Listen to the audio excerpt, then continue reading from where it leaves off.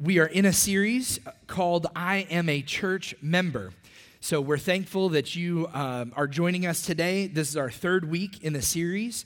The first week, we discovered the truth that's in 1 Corinthians chapter 12. I would encourage and challenge each person here to read, memorize, think on, consider that passage of Scripture. It's an incredible place in Scripture that talks about the body of Christ being an organism, not an organization. It's not with Jesus as the president and CEO, but it's as Jesus, the head on a body, and we are the body of Christ. Amen? So last week we talked about our responsibility to be a unifying church member. Not to gossip, not to allow gossip to happen, forgiving one another and not holding grudges. Unity is only possible, we said, where there is love. There's no way to have unity where there isn't love, where love is not present. So we must intentionally and jealously guard the unity of our church. Otherwise, we don't put up with any junk around here. We are all works in progress, but we want to be healthy works in progress. Amen? So maybe you remember a Rolling Stones song with this title, "You Can't Always Get What You Want." Today, that's the title of my message. That song was written back in the 1960s, towards the end of the 60s, and it references love, politics, and other things, and basically it has that same theme running through it that says, you can't always get what you want, but if you try sometimes, you might find you get what you need. I guess I have a question this morning that I wanted to ask you, and I know there are some parents in the room with some college students, so please answer carefully. The question is, have you ever met a selfish brat? Some of the kids are nodding their heads. Some of the college students are nodding their heads. Yes, all of us have met a selfish brat at some point. How many of you would just be honest and say you've been a selfish brat at some point? Okay, we got some good honesty. This is good. This is a great diving board to start on. Kids can really struggle. Little kids can really struggle with, sharing and learning compromise and all that kind of stuff. They want it their way. They only want it their way. Why can't I have it my way? I love those memes that get passed around on Facebook with the little kid that's like, screaming, crying, and the caption says, because I wouldn't let her wear her pink shoes, or whatever. It's just those sorts of things.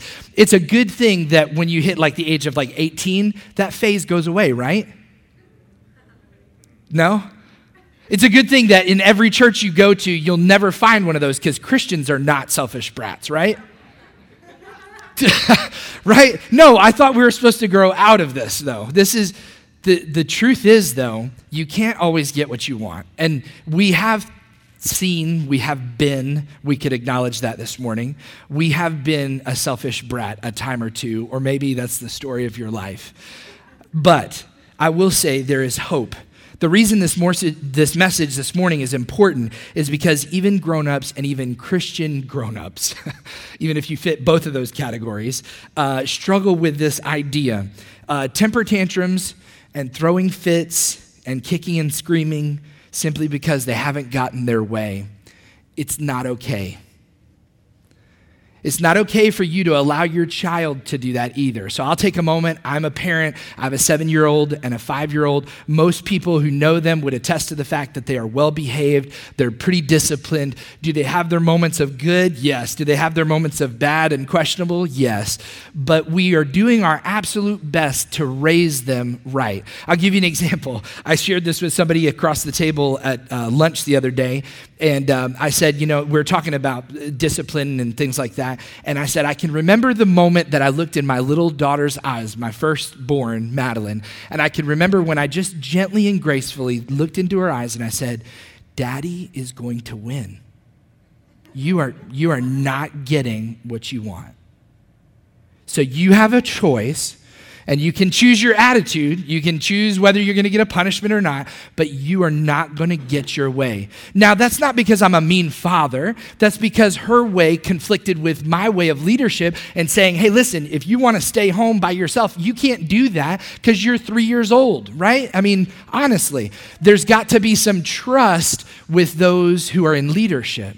And so I think that kind of plays into us not always getting what we want when it comes to church. We joked last week, but the joke is so serious. It has serious connotations. Church splits have happened because people disagreed on the color of the carpet. And that, to me, I'll just be honest with you and frank, is stupid. All right? That is just not okay in the body of Christ to have that sort of division and that sort of temper tantrum over little tiny things. But this plays out in churches all the time, and it's not okay. It's got to stop in those churches, and it's not going to start in our church because we want to be a healthy church. So we've got to be vigilant and stand against our own selfishness. This is a real challenge because that's, you really, you can see it in the eyes of a kid. You can see that behavior that happens where they are selfish. And like even with my two daughters, my 7-year-old and 5-year-old, we try to get them to share. But then there are certain things that, Madeline, the 7-year-old, she gets and she wants to keep in good working order. And she doesn't want my 5-year-old to touch. And so we have to balance that whole thing. Well, this is a special thing that you can keep all to yourself, but everything else needs to be shared. And so we have to do that. We have to have that same remembrance in the body of Christ as we're growing together, that we have to take that same approach, and we've got to stand against our own selfishness. And that's hard because that's saying I'm giving up the stuff I want. That's saying I'm giving up my preference, I'm giving up my desire, I'm compromising, I'm coming to terms with the whole. So, we've got to be ready and willing to give up our preferences rather than selfishly demanding our own will, our own desires, and our own way. Is it true? Can it be true? Has it been true that your way could have been the best way in the situation? Absolutely. But there's got to be this trust that we have in the body of Christ that the same Spirit that raised Christ from the dead lives inside of each of us. And if we're willing to work it out instead of flying away, but fight it out, hug it out, and figure it out, God can do so much more through the unified body of Christ than he can with those little tiny schisms of people who are all divided over their own little preference and their own little thing. So, Mark chapter 9, verse 35, we'll have that for you on the screen, but you can read along in your own Bible. If you'd like to locate the Wi-Fi, it's called Celebrate, and it's there's no password on it. So if you just highlight Wi-Fi, the building reception is not all that great, so you'll probably need it if you're going to look up something on your Bible. Mark chapter 9, verse 35 is this. It says, and he, Jesus, sat down, he called the 12 and said to them, if anyone desires to be first, he shall be last of all and servant of all. So take just a moment and think about maybe the last time that you had an opportunity to say these words, me first. You think of a kid getting in line. No, don't cut me. I was here first, right?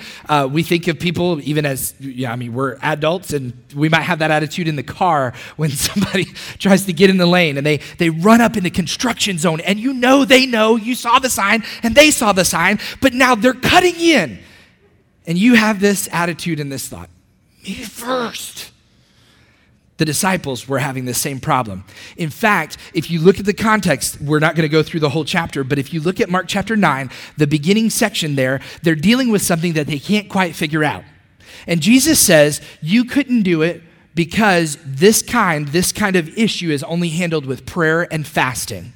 So he does the work they could not do because they weren't ready to do it, and they're having a talk on the road home. And they're saying, who's going to be first? I bet I'm going to sit next to Jesus. I am the first. After they just failed to complete a task and he had to do it for them. Are you getting this? The selfishness that's present in this moment, that they just botched it up. And now in this moment, they're still saying, who's going to be first? I bet I'm going to sit on his right side. I bet you're going to sit on his left. I bet they're having this conversation, and they've had it in other places in Scripture too. And he says, he sits down, the Bible says there, and he calls them to himself, and he says, if any of you desires to be first, he shall be last of all and servant of all. Jesus was all about the paradigm shift. People thought he was going to be the king that was going to come and usurp the authority that was of the day. He was going to establish a kingdom. It was going to be an earthly kingdom, a now kingdom. And he changed all of that around. He said, the kingdom that I have is eternal. And so he started to try to help them understand. But there's still moments, even at the foot of the cross, that they aren't quite getting it.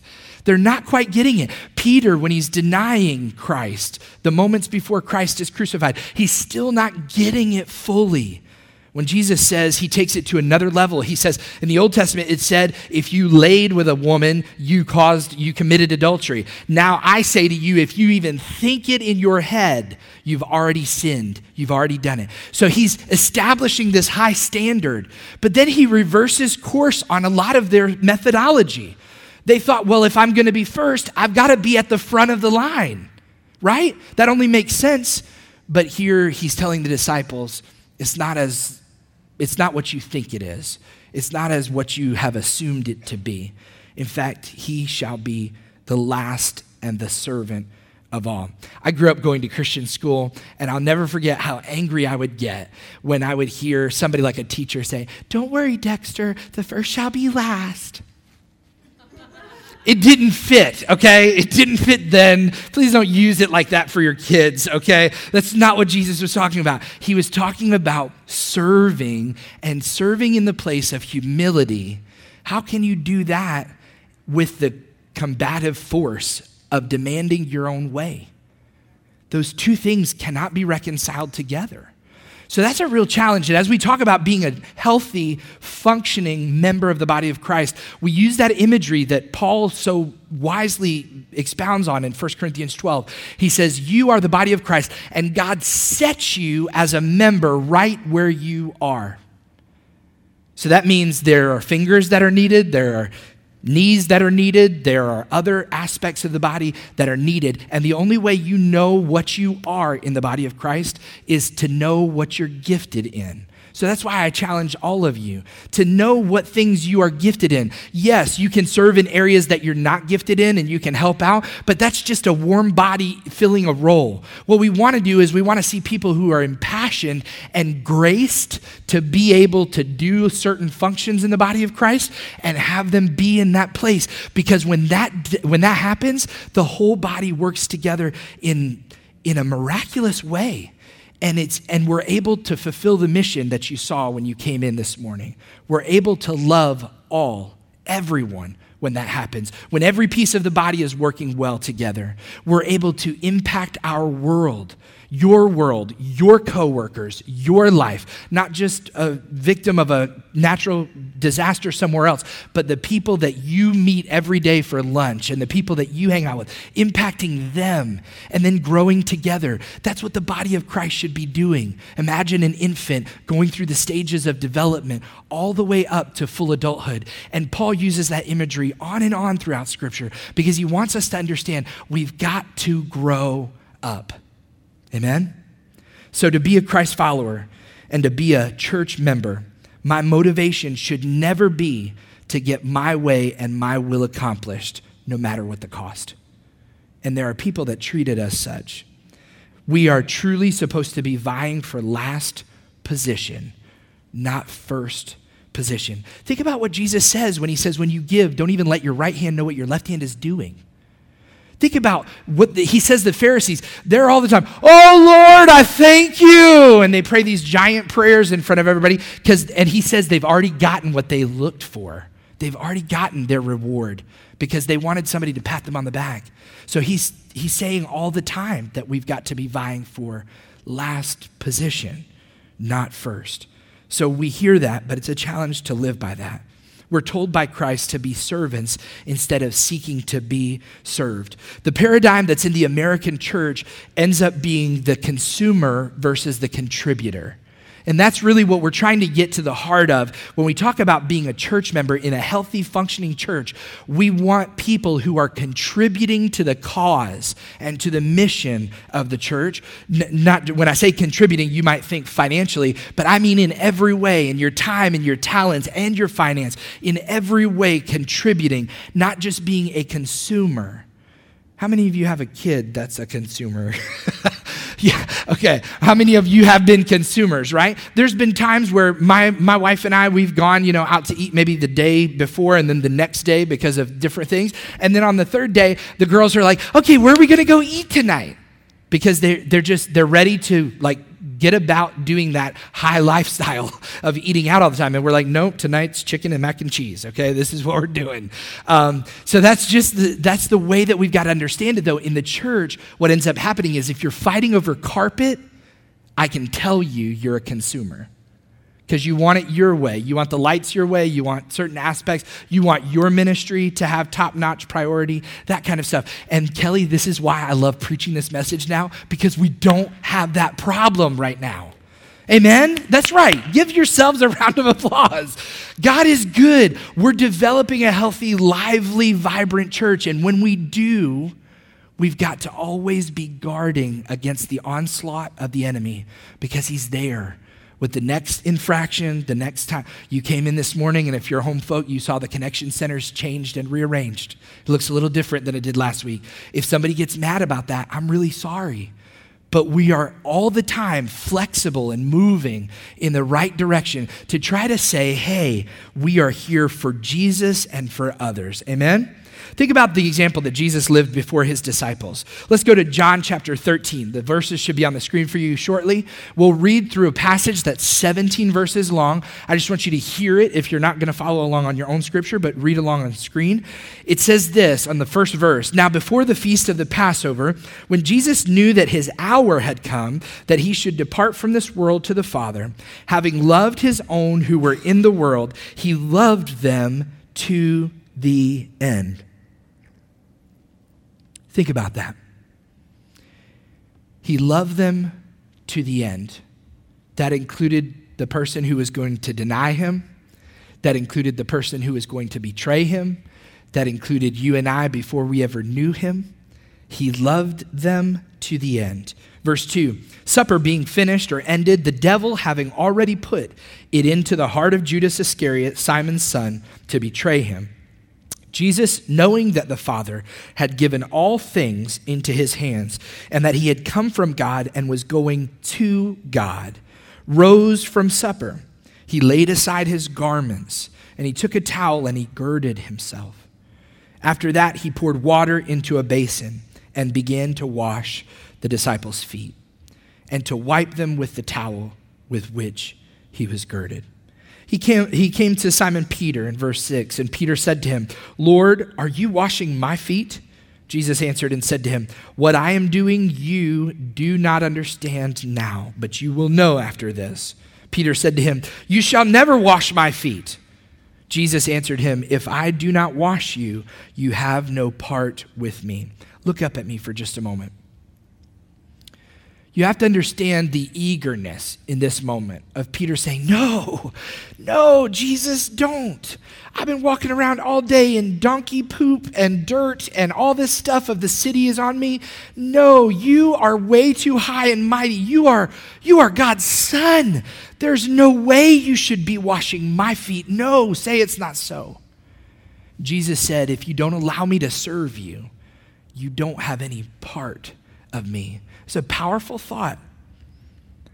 Verse 9 says this, Simon Peter said to him, "Lord, okay, you've convinced me. So not my feet only, but also my hands and my head." So he goes overboard. He goes underboard and then overboard. Verse 10, Jesus said to him, "He who is bathed needs only to wash his feet, but is completely clean. And you are clean, but not all of you." For he knew who would betray him. Therefore he said, "You are not all clean." So when he had washed their feet, taken his garments, and sat down again, he said to them, "Do you know what I have done to you? You call me teacher and Lord, and you say this well, for so I am. If I then, your Lord and teacher, have washed your feet, you also ought to wash one another's feet. For I have given you an example that you should do as I have done to you. Most assuredly, or truly, I say to you," in verse 16, "a servant is not greater than his master, nor is he who is sent greater than he who sent him. If you know these things, blessed are you if you do them." We've heard this story before. Chances are every person in this room knows that Jesus washed the disciples' feet. We think about it in the context of, oh, that's a cool story, and wow, that must have been a powerful moment for the disciples. But we don't really absorb the reality that Jesus says those words, a servant is not greater than his master, and he says, if you know these things, blessed are you if you do them. We are to wash one another's feet. That's the humble role of a servant. That does not sound like a selfish person who is desiring to get their own way. That sounds like someone who kind of looks like Jesus. Amen? So, not me first, but me last. How can the Son of God act as a servant to all? It's a matter of the heart and an attitude that should always be present in the life and the heart of every believer. So that's why we say we'll call people on the carpet. We say we'll ask, hey, listen, are you behaving the way that Jesus wants you to behave in this situation? If you didn't know this, let me state this again. 1 Corinthians, the love chapter that we read about in chapter 13, it was written to a church that was having trouble. It was not written for a marriage ceremony, but we use it for marriage ceremonies all the time. In fact, if you've ever been in a contentious church setting where people were yelling or arguing or fighting or behaving badly, 1 Corinthians 13 is the thing that you should read, because love is patient. Love is kind. It does put up with a whole lot of stuff, and it keeps on loving because we realize it's not about us. It's about God, and it's about them. Amen? So we can see in John 13 the attitude of Jesus and his actions. He debased himself. I want you to understand this, okay?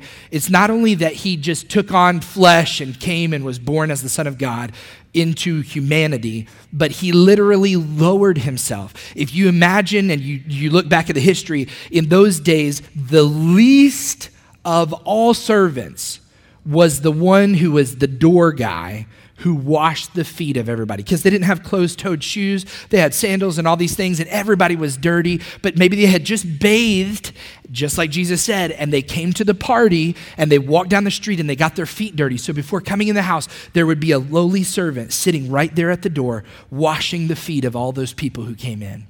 That was like the worst job. And Jesus took that job on, because he wanted to demonstrate that reality for us, that he was the least of all, and to give us that example of becoming least of all to others. Let's go to Philippians chapter 2, and this is the last passage we'll read for the day. Philippians chapter 2, verse 5 is where we'll start. It says this, let this mind be in you, which was also in Christ Jesus, who, being in the form of God, did not consider it robbery to be equal with God, but made himself of no reputation, taking the form of a slave or a bondservant, and coming in the likeness of men. And being found, it says in verse 8, in appearance as a man, he humbled himself and became obedient to the point of death, even the death of the cross. Verse 9 says, therefore God also has highly exalted him. Do you get that picture? He was lowered to the lowest status, and now God has highly exalted him and given him the name that is above every other name, that at the name of Jesus every knee should bow, of those in heaven and on earth and those under the earth, and that every tongue should confess that Jesus Christ is Lord, to the glory of the Father. There are a couple things I want to point out to you in this passage of scripture we just read. Not only the significance of him being lowered status and then the Father raising him to the highly exalted place, but it says something really important that if we skipped over, we might not get the full picture. Verse 8 says this, he humbled himself and became obedient, even to death, the death of a cross. That humility in him allowed him to obey.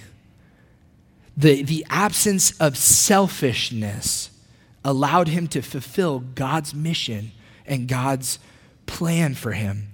And because he followed through with it, we all have the opportunity to have eternal salvation. We all have the opportunity to have hope like we've never known before, because he obeyed even to the point of death. There's some thought that goes behind the reading of the scripture in the Garden of Gethsemane. When Jesus is caught, he's been praying in John chapter 17, I believe it is, or John chapter 16 he prays, and then in chapter 17 he's found by Judas and the guards. But in those moments where he's prayed in the garden, we've heard that prayer recited before, and we've heard the prayer that he's prayed as he goes away from the disciples for a moment, and he says, "Father, if it be your will, take this cup from me. But even so, not my will, but yours be done."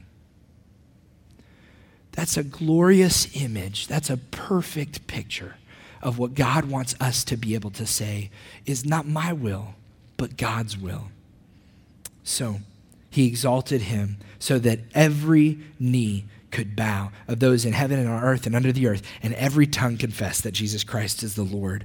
So after having looked at Jesus' example, we've seen his example of him washing the feet. We've seen in this passage of scripture in Philippians chapter 2, the imagery of what's occurred as a result of his humility and obedience.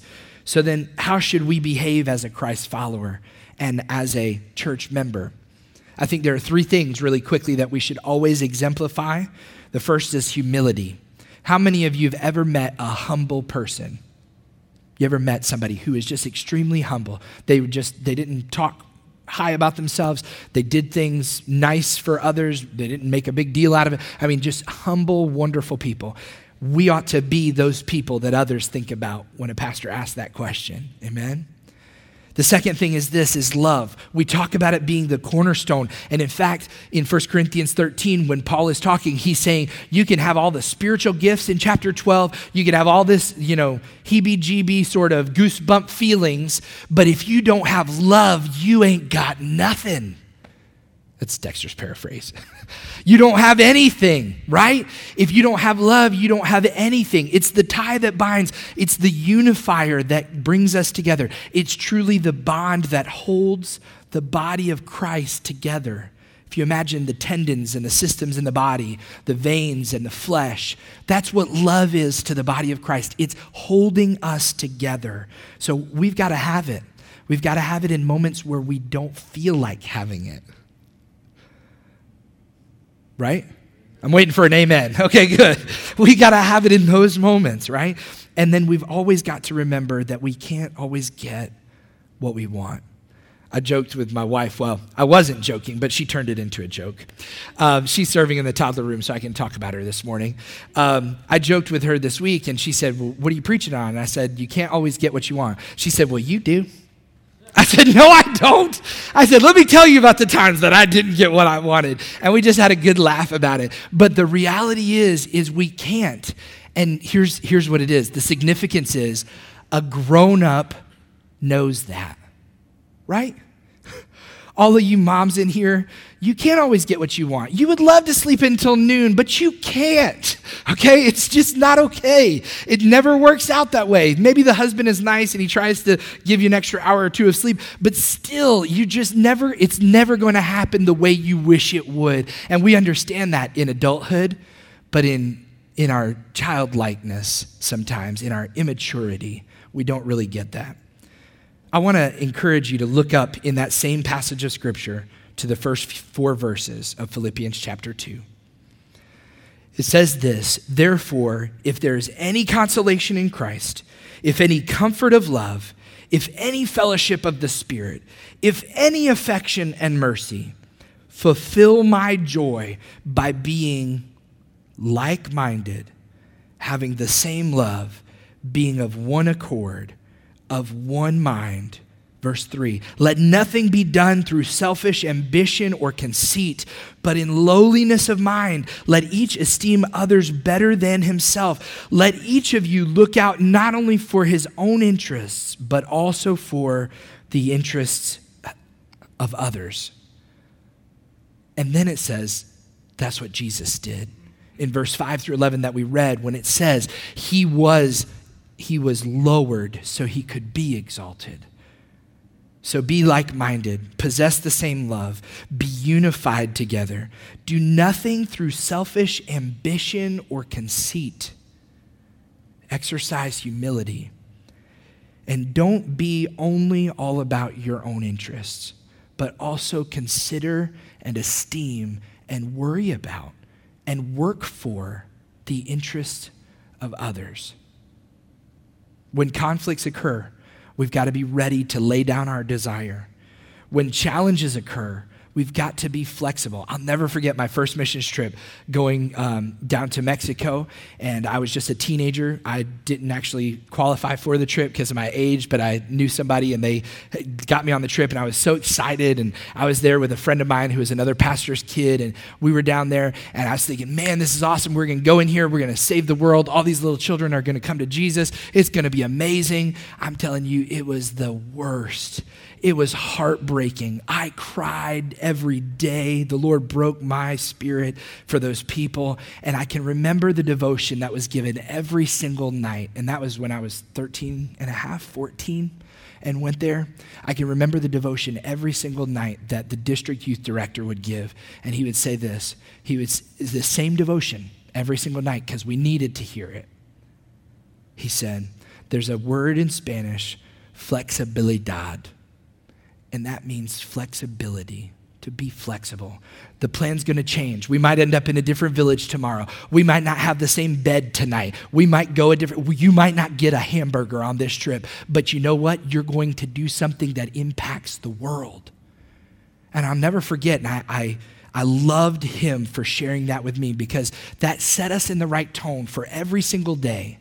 It should set us in the right tone for every single time that we're with the body of believers, that we could be flexible, that we could understand and appreciate others' interest and not just our own.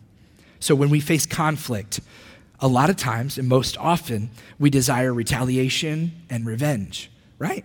Somebody ticks you off, you want to get them back. Somebody cuts you off, you're like, in 2 miles from now, I'm going to cut them off and run them in the ditch. You just it's something in us that we've got to give to Jesus.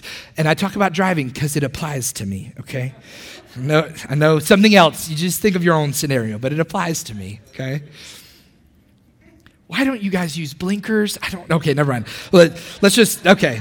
I'm like, I see you coming and I think you're slowing down, but I can't go yet because you're not. Anyway, instead of getting revenge, instead of retaliation, instead of doing that, we ought to be having that image of Jesus in our head. We ought to be not believing immediately the worst about someone, but believing that God has a plan for them, that they're a member in the body of Christ, even if we disagree, even if we don't see eye to eye, that we can still march on mission to what God wants us to be doing and where he wants us to be. So, would you stand with me today? I want to challenge you. There are those of you who are here who are visiting and you're from other places. I want you to take this message to heart and I want you to go home and I want you to practice it. I want you to I want this message to impact the world and your world around you. If you leave from this place, I want you to have that challenge in you to be a better church member where you are, not because it's your behavior of being better, but because you've allowed Jesus to minister to your heart and help you realize the significance that servanthood really is the top priority. 2 Corinthians 5, verse 17 and 18 say this, therefore, if anyone is in Christ, he's a new creation. Old things have passed away. Behold, all things have become new. The next verse, in verse 18, it says, now all things are of God, who has reconciled us to himself through Jesus Christ, and he's given to you the ministry of reconciliation. That's a powerful challenge for each one of us, that we're not to be selfish and get our own way, but we're to be reconciled not only to Christ, but also have that ministry of reconciliation where we reach out to others. Close your eyes with me, if you would, for just a moment. We pray a prayer at the end of almost every one of our services, and we encourage you to just whisper this prayer out loud. And we say this simple phrase, Holy Spirit, what are you saying to me? We want to know, Holy Spirit, what you want to say to us today. So right now, people of God that are here in this room, I just challenge you to ask the Holy Spirit, what is he saying to you through this message?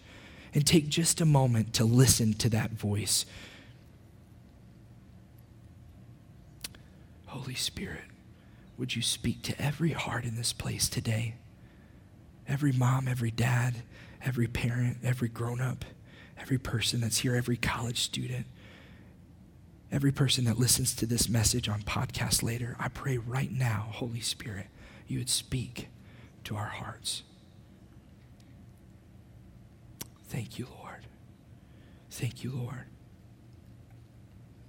Now, the challenge we have as you keep your eyes closed, the challenge I give to you today is to commit yourself to do whatever it is. Maybe there's something that jumped out at you in the message and you say, that's what I needed to hear today. That's what I need to be acting on or being part of, more vigilant about.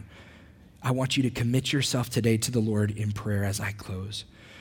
Heavenly Father, I thank you for this day. I thank you for these people. I thank you for your word that brings life. And Lord, I thank you for your example. Jesus, you truly were made in the likeness of men and even took the lowest position available.